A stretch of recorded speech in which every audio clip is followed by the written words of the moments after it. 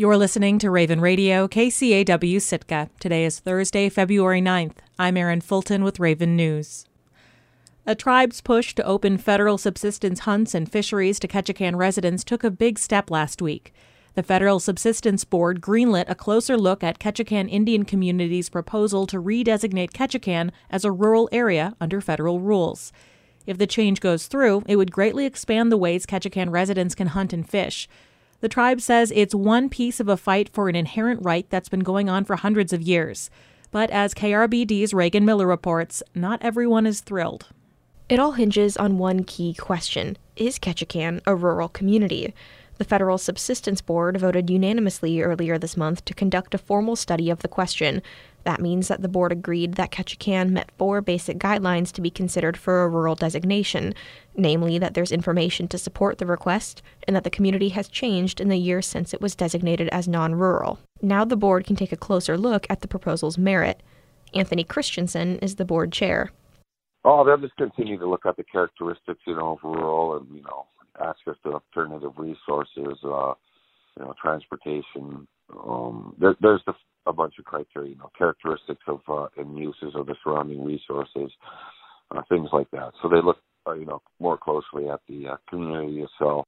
Christensen says he doesn't know what the board will decide, but pointed to Saxman, a smaller community on Ketchikan's road system. The town of about 400 was redesignated as rural in 2016. When they went through it with Saxman, obviously Saxman got its rural status, and it's similar in nature, even though, they were able to distinct their community as a different community. Still, the majority of the characteristics are similar in nature. But based off of that's what they'll be looking for, is if they meet a similar criteria like as Saxman did when they went through their process. Trixie Bennett, the Ketchikan Indian Community's past president and a tribal council member, was one of a handful of tribe representatives who testified at the meeting. She says this is a hopeful step forward. My great-great-great-grandfather was fighting for hunting and fishing rights way back in 1890, right after the Organic Act took away rights to our land and access to the land. And here we are 130 years later, finally making some progress for the people of Ketchikan, for the native people of Ketchikan. Bennett says much of the work has involved the state's Department of Fish and Game, the Department of the Interior, and the Office of Subsistence Management. But despite a sense of hope among many in Ketchikan, others worry the change will open up new problems when it comes to resource management. On nearby Prince of Wales Island, at least one key subsistence resource is already stressed. Clinton Cook is the president of the Craig Tribal Association, the tribe based in Prince of Wales Island's largest community. When you start allowing cities rural status, it will take resources from members in our communities that have rural status. For years, residents have worried over declining deer populations. Cook says that more hunters coming to the island would mean less chances for locals to fill their freezers. Hunters from rural communities get to start deer season a month early in July. Rural hunters also can hunt in more areas than non-rural hunters. You're inviting 2,000 to 3,000 more people to come and take a resource that's already strained.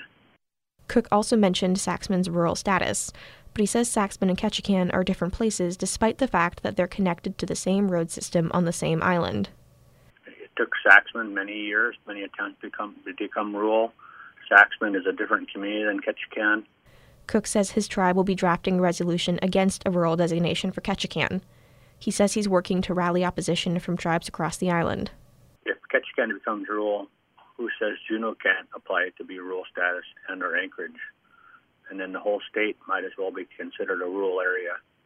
It's not clear how widespread opposition is on Prince of Wales Island. Federally recognized tribes in Heidelberg, Klawock, and Kasan did not return requests for comment on the proposal.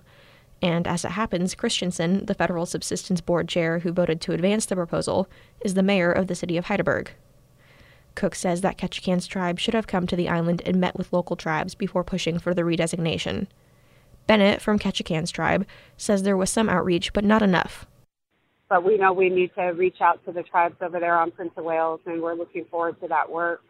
She says it's a priority going forward, and Kasan and Heidelberg have already invited Ketchikan's tribe to visit.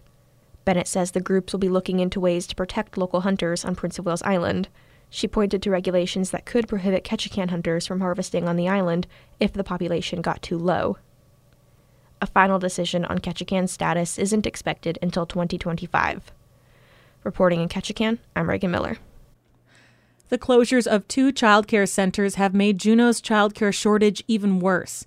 Now, childcare workers, advocates, and state legislators are calling for a collaborative approach to finding solutions. KTOO's Katie Anastas reports. Barbara Mitchell opened the Aurora Lights Child Care Center in 2018 at Aldersgate United Methodist Church. The church, in Juneau's Mendenhall Valley, provided an ideal space and discounted rent. Mitchell says church families donated thousands of dollars to get it up and running. Centers seem to be coming and going a lot for many different reasons, and we just thought maybe it would be more steady if the church actually took it and ran with it. But Aurora Lights lasted less than 5 years. In October, Aurora Lights told families they'd be shutting down in March when their administrator was set to leave. A drop in enrollment and loss of staff after the announcement forced them to close even earlier. Christy McGuire is the pastor at Aldersgate United Methodist Church. She says the shutdown was the culmination of ongoing hiring challenges. When you're paying $35 an hour and you're still not able to staff, something else needs to be addressed. Aurora Lights isn't alone. According to the State Department of Health, a fifth of Alaska's licensed childcare providers have closed since the start of the pandemic. Now, childcare workers, advocates, and state legislators are calling for a collaborative approach to rebuilding the workforce. And a bill in the Alaska State Legislature could help. The bill, sponsored by Anchorage Democratic Representative Zach Fields, would give childcare providers the ability to collectively bargain with the state's health department. Fields says the idea is to give providers a voice when the state makes decisions about funding and regulations. I think the department should be very sensitive to input from the sector so that whatever they're contemplating in terms of, revised training, safety kind of requirements, they should listen to sector input up front. Training requirements make it harder to hire employees at all levels. Mandatory annual training is usually unpaid and can't be completed on the job. Historically, we've kind of pushed training without any way of rewarding people or keeping people. In other words, there have not been sufficient financial incentives for people to get trained and stay in the sector. The bill would also establish a child care provider fund, which would give financial support to providers through grants. Juneau city government took a similar approach to its local child care shortage in 2018, when the Assembly appointed a child care committee. Blue Scheibler was on that committee. She's the executive director of the nonprofit Southeast Alaska Association for the Education of Young Children. You can't pay a worthy wage and also make it affordable for parents. That kind of brought about the realization, which had been just talked about universally across the nation for really decades, that there needs to be a public subsidy of childcare. The city created a loan fund for childcare startups and began giving direct subsidies to childcare providers. But as the industry deals with the labor shortage, Scheibler says it also needs help from the state. To make childcare jobs attractive again and make people want to come to them and be able to afford to do them, we need a sizable investment. And it's possibly one that a municipal government can't afford on its own. As legislators decide whether to take on that investment, many Juneau parents are stuck on wait lists, hoping to claim spots at the handful of centers left. In Juneau, I'm Katie Anastas. The harbor closest to Wrangell's downtown is also the harbor that's in the worst shape. That was only made worse this winter after a boat sank on Christmas Day, causing major damage to a float used by the Alaska Department of Fish and Game. Wrangell's government is hoping to use the poor condition of the harbor to leverage tens of millions of dollars in federal funding.